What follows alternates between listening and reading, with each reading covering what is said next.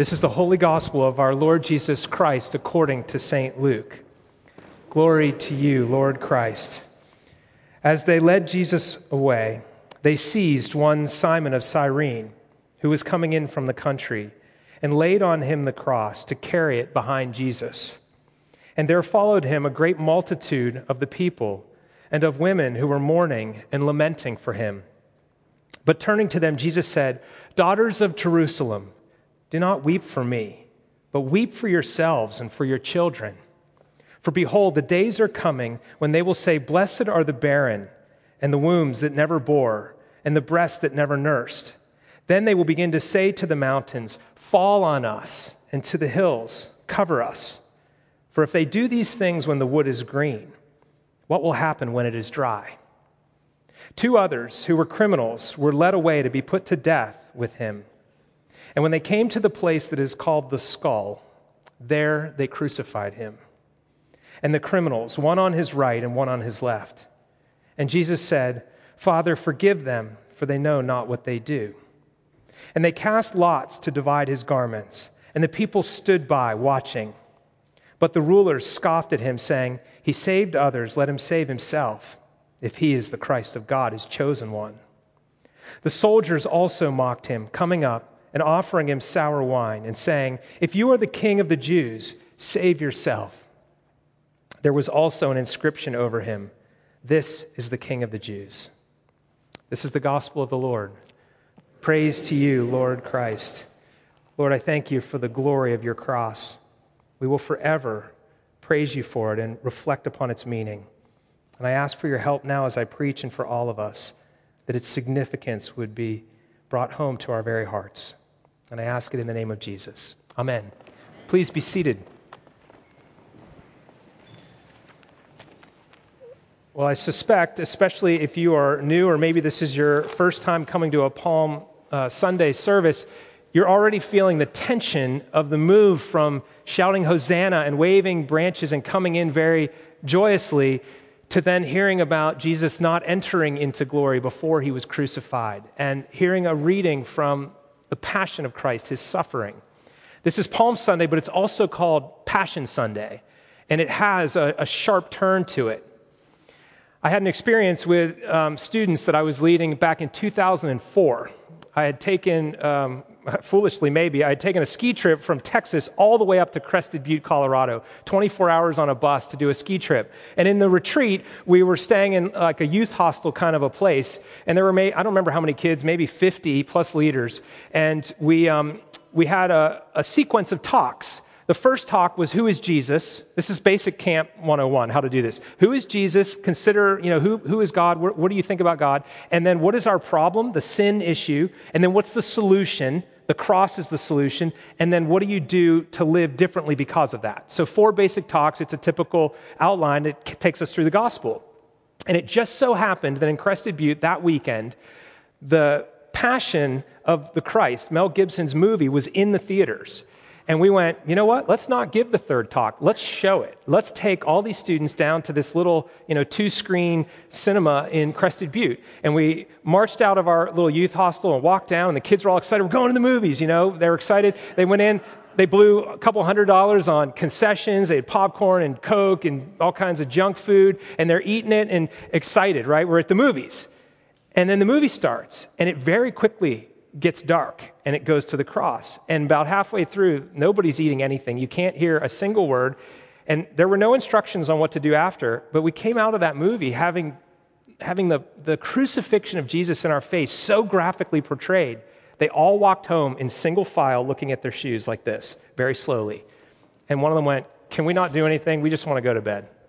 And everyone went to sleep. And that was it for that day. It was just so hard to deal with the cross. And we want to jump past the cross. We want to get to Easter.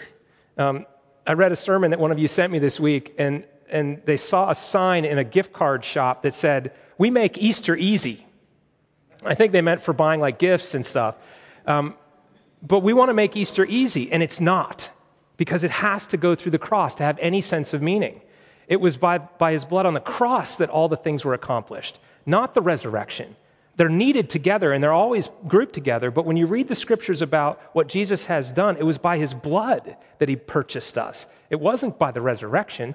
They go together, but it's not easy Easter because it has to go through Good Friday. The cross is central. In fact, somebody once said that the four Gospels, Matthew, Mark, Luke, and John, are basically passion narratives with prologues on them. All of his public ministry is just like a prologue to the cross. The cross is the central thing. In fact, it's the central thing of the whole Bible, hinted at all the way back in Genesis 3, when God is speaking his curse on the serpent who has deceived Adam and Eve, and he speaks of Adam and Eve's offspring, one who will crush his head, but he'll strike his heel. So the serpent strikes the heel on the cross, and on the cross, Jesus crushes his head. Even back in Genesis 3, the cross is central. The whole Bible is centered on that. It's not just in the Gospels. But we like the prologue. We like the stories of Jesus' teachings and his healings and his signs and wonders. I know a guy who is a gifted instructor in mechanical things. He teaches people how to work on machine parts, and he's really good at it. But he's not a believer, at least he wasn't when I last talked to him. And he said, I'm a really good teacher, at least I think I am. People tell me that. And I look at Jesus, and he's just not a very good teacher. He's confusing, he's evasive, he speaks in parables, he doesn't complete thoughts all the time. And I said, that's because he didn't come to be a teacher. He came to die. And I would suggest he's the greatest teacher that ever lived as a side project. He came to die, and he managed to teach in such a way that we have this content, and he managed to do it on God's timeline so that his hour came when his hour was supposed to come and not a minute before or after. So he was teaching in an evasive way at times, which offered faith. It invited those who wanted to know even more. But it didn't just give the simple answer to those that didn't have faith. He was a master teacher, the best ever. So you stand corrected, but he came to die. That's why he came. In fact, there's no Christianity without a cross. If the cross is missing, you have a different religion. It's not Christianity. Now, I picked as my text this morning a small part of the Passion, the part where it actually says they crucified him. Good Friday, this coming Friday night, will have much more of the Passion. So I picked a section that's not part of the Tenebrae service for Good Friday, and it's this very short, or apparently short, road to Calvary. Calvary comes from the Latin word that just means the skull. It was called the place of the skull where they crucified him. That's where we get the title Calvary, and it's a very short road. But it's really not a short road to the cross. There's this long shadow. I want to give you an image from a pre-Raphaelite artist named Holman Hunt. Some of you know him from his painting, The Light of the Christ. This painting is called The Shadow of the Cross. And I know it's kind of hard to see in here with the lights, but this is a painting that is of Jesus in his workshop as a carpenter before his ministry goes public. And he is working hard, obviously, sawing something. There are wood filings all over the floor, and he's hot because he's been working hard, so he's stripped down to his waist, and he's pausing. And he's either praising God or he's just kind of resting from his work, and he kind of leans back and puts his arms out, and the light through the window casts a shadow. And the shadow casts right onto the wall where there's a wooden tool rack, and there are all these harsh metal instruments.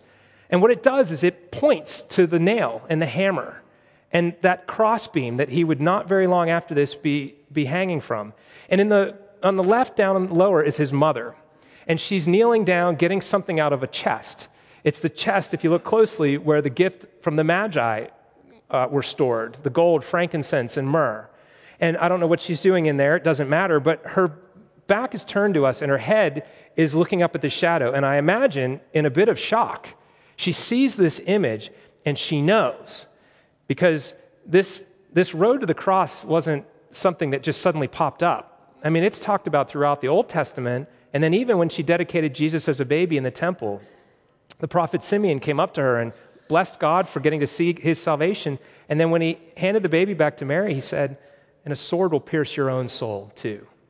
Now, I don't know if she knew exactly that it was going to be crucifixion, but this painting is pretty powerful. It's an awesome one. In fact, just leave it up there while I keep preaching as we think about the shadow of the cross, because Palm Sunday and Passion Sunday does that. It's pointing us towards Good Friday. It's helping us think about the importance of the cross and what is coming. Now, Jesus himself, at the age of 12, was in his, quote, his father's house, studying and talking with the rabbis. And when the whole company and caravan of family go home, he stays back there, and Mary and Joseph search for 3 days to find him. And when they find him, he says, "Didn't you know I had to be in my father's house?" I suspect that even at the age of 12, he figured out, one, he was supposed to be doing his father's business, and two, that there was going to be suffering in this in this work. There was going to be a cost to it. Now, I have to guess that because there's just so much in the scriptures that point to a suffering servant, this one of God who's going to bring salvation. And I think he knew that. In fact, Isaiah 53 is the burning heart of Scripture. It's so powerful. And one verse says this, "But he, the suffering servant, he was pierced for our transgressions. He was crushed for our iniquities. Upon him was the chastisement that brought us peace. And by his wounds we are healed." By his wounds we are healed. Jesus knew that Scripture well, even as a young boy of 12. And then by the time that he is in his public ministry, he has experiences like the Mount of Transfiguration. Peter, James, and John and he go up on top of a mountain, and I don't know how this works metaphysically, but the spirits, the souls of Moses and Elijah are there in a great glory, and it says that they were speaking to him about his exodus. Not Moses' exodus from Egypt, Jesus' exodus and his death on the cross. So they were encouraging him and talking about what's coming up, what's about to happen. And then 3 times in his public ministry, Jesus, the great teacher, with no concealment whatsoever, says, "The Son of Man must suffer many things and be crucified and on the 3rd day rise." 3 times he tells his disciples that, and they just can't get it. They can't get their head wrapped around it. But Jesus knew what was coming. His mission was to die. It was not an accident. It was the plan. Now, there are 2 interactions on this road that we just read. One is with this guy, Simon of Cyrene. Cyrene is modern-day Libya, so northern Africa. So if you cut across the Mediterranean Sea from basically Italy, go straight south until you hit land, that's the coastal region where Cyrene was. So Simon of Cyrene was an African man who had traveled very far to be here in the holy city. My guess is he was a Jewish person who had saved up a lot of money and a lot of time to be able to travel that far and thought, I just want to get to Passover once in my life, make pilgrimage to Jerusalem. And he comes in from the country and is greeted with something he did not expect. The Roman guards with their long spear reached out and touched him on the shoulder and said, you will serve. Come over here. Pick up that cross. Because you see, Jesus had suffered so greatly already that he was spent and he couldn't carry his own cross. And so he stumbled, and they had Simon carry. And it says, behind Jesus. So Simon walks behind Jesus. He watches this. Now, I suspect he became a Christian because of it. I suspect as he watched the way that Jesus died and what happened after that, he became a believer. And in Mark's gospel, do you know that Mark names his sons as Alexander and Rufus? When Mark tells this, they got Simon of Cyrene, whose sons are Alexander and Rufus.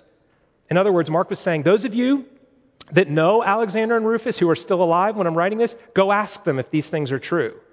You see, because they had become believers. They were central to the life of the church. The church knew his sons. And I suspect it might also be the one that's mentioned by the Apostle Paul in Romans at the end, in Romans 15. He talks about Rufus, who was chosen, and then his mother, who is like a mother to me, is what the Apostle Paul says. So this was a powerful experience that happens here, and he watches Jesus in the way that he interacts, even as he's going to his death.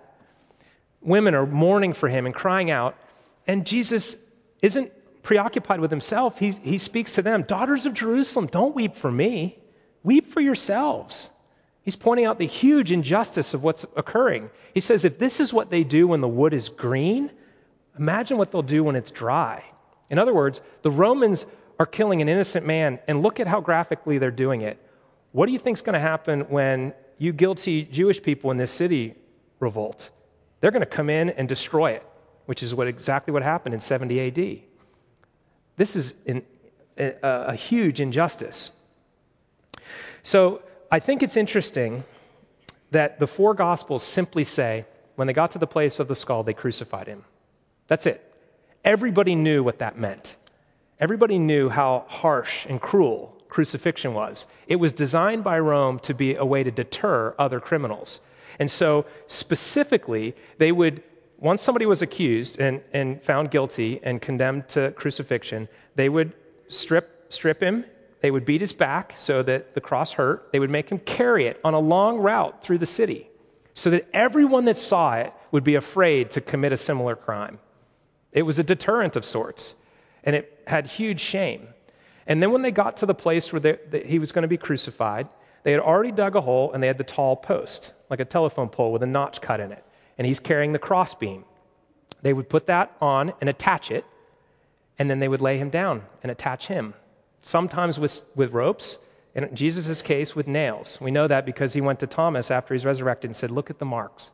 See where they put the nails through my hands. And they had a little block of wood on there so he could support himself so he didn't tear off of the cross. How awful this was. And then once he's attached to it, now keep in mind, he's totally naked. We see the artwork that has a loincloth covering him, but that wasn't the way they did it. That's why these soldiers that do this all the time, it's just another crucifixion. So they're casting lots for that undergarment that's a single woven piece. And he's totally naked, and then they hoist that cross up, and once it gets high enough, it goes boom and falls into the hole. And then he's there for a long time. Church history tells us some people took a week to die. A week. And if it was the wrong time of year, you're out there in the hot sun or you're in the freezing cold of night. Jesus was so spent because of what he'd already been through, it took him only a few hours, and he died in the afternoon. It's hard to think about it. It's hard to think about it. But why? Why did he die? What's the point here? The creed, the ancient Nicene Creed tells us, for us and for our salvation he came down. It was for us. He came for us. And last week, Dan gave a great sermon with an illustration of a substitution. That cross belonged to us, and he stepped in out of love and took it. He took it for us. So Dan showed us being black in our sin and Jesus being pure and white in his, and then the switch that happened where Jesus took our sin upon himself, and then we get his righteousness. Now, I'd like to suggest to you there are a number of other things that were being accomplished in that substitution. I'm going to give you 5. These are, I don't like theories. I don't like the word theories of atonement. These are images of atonement, and they're found throughout the scriptures. And the first one is a big word, propitiation. The word propitiation picks up the image of a temple sacrifice, an altar, not like this, the kind that they actually sacrifice blood sacrifices on. Propitiation means to appease the wrath. So the cross appeased the wrath of God. He is angry about sin. His wrath is being poured out against sin, and it was all directed onto Jesus in our place. He was a sacrifice for sin to appease wrath. That's really hard to get our heads wrapped around. But John, the apostle, writes in 1 John 2, 1 and 2, he says, if anyone sins, we have an advocate with the Father, Jesus Christ the righteous, and he is the propitiation for our sins. He is the one that stands between God's wrath and sin. It's only because of the cross that we are not also smitten, strucken down. Second image is from the marketplace. So that first one is from the temple and sacrifice. The second image is from the marketplace. The word redemption. We hear that a lot. He redeemed us on the cross. Redemption is the idea of buying back a slave or paying the price so that the slave can be set free. Or ransomed is another word. Ransomed out of this slavery. In Mark chapter 10, Jesus says, the Son of Man came not to be served, but to serve, to give his life as a ransom for many. So when Jesus went on that cross, he paid a price to get you freedom and me freedom. We were slaves to sin, and we've been set free because of what he's done. We no longer have to live in those old patterns. We've been ransomed out of it and given a new life in Christ. So that's an image from the marketplace. Another image is from the courtroom. Justification. You have been justified. So Romans 5:1 says, we have been justified by faith, and now we have peace with God. So imagine a guilty person standing before a judge, and the gavel comes down and goes, you are innocent. But see, they were guilty. How does that work? Well, the judge's own son goes and pays the price on the cross. So he says, Jesus, you're guilty even though you're sinless, so that they can be declared justified in you. That's an image from the courtroom. It's a legal metaphor. And then there's the image that we like the best, I think, because it's the softest. The image from the family, reconciled. Picture an estranged father and son or mother and daughter or whatever. And through the cross, we have been brought back into a relationship where there was conflict and there was exile. They were cast out of the garden in Genesis 3, separated by our sin. Ephesians 2 puts it this way: you were separated, you were strangers, you were alienated from the covenants of God. But Christ reconciled us to God. Ephesians 2 talks about that. So whereas we were lost, we were kicked out, now we are welcomed back in. Not only that, but we're declared to be adopted into the family. We're declared to be sons and daughters, like the video Dan showed last week. His son had to die so we could become sons and daughters. We are now reconciled. That's the image of the family. So we have the image of the temple and sacrifice for wrath. We have the image of the marketplace and buying slaves back and redeeming them. We have the image of the courtroom, being found guilty and then declared innocent and justified. And we have the image of the family, reconciled. The relationship is restored. And one final one. We have the image of the battlefield, a war that we're in, and that you have victory. Colossians 2:14 and 15 says, He nailed our debt to the cross, disarming the rulers and the authorities. He's not talking about Rome. He's not talking about governmental authorities or police or something. He's talking about principalities and powers of darkness in the spiritual realm, cosmic level, Satan, demons. There are those that stand and accuse us. And Satan thought he was winning. I mean, this is the great deception of all time. He thought he was winning, and he lost the entire war on that cross. When Jesus said, "It is finished," he said, "So are you, Satan. You are finished." Now, he's still doing stuff, but read ahead, read into Revelation, and look what happens. At a certain point, when God declares it's time, he's going to be picked up and cast into the lake of fire forever, and there will be no more evil, none of that stuff. So you are more than a conqueror in Christ. You are victorious. There is a battle that has been won on your behalf. It's done. So that's the image from the battlefield. So we have all these images tied up in the cross. So why did Jesus come? Well, he came to die. And what happened when he died? Well, he did all those things. He handled the wrath of God. He bought us out of slavery. He got us out of the courtroom as off the hook totally. He reconciled us into a new family, and a royal family at that. And then he defeated the enemy of our souls and said, "You're a conqueror." The cross does all of that for us. There's no easy Easter. Hopefully we don't want an easy Easter. What do we do with this? Well, when we recognize he did all of this for us, all of it, we should place our trust in him. He's that loving. He's that good. And we should be grateful for what he's done and live it back to him. Although we can never pay the debt. We can never repay that. It was too great. And we'll spend the rest of eternity reflecting on this.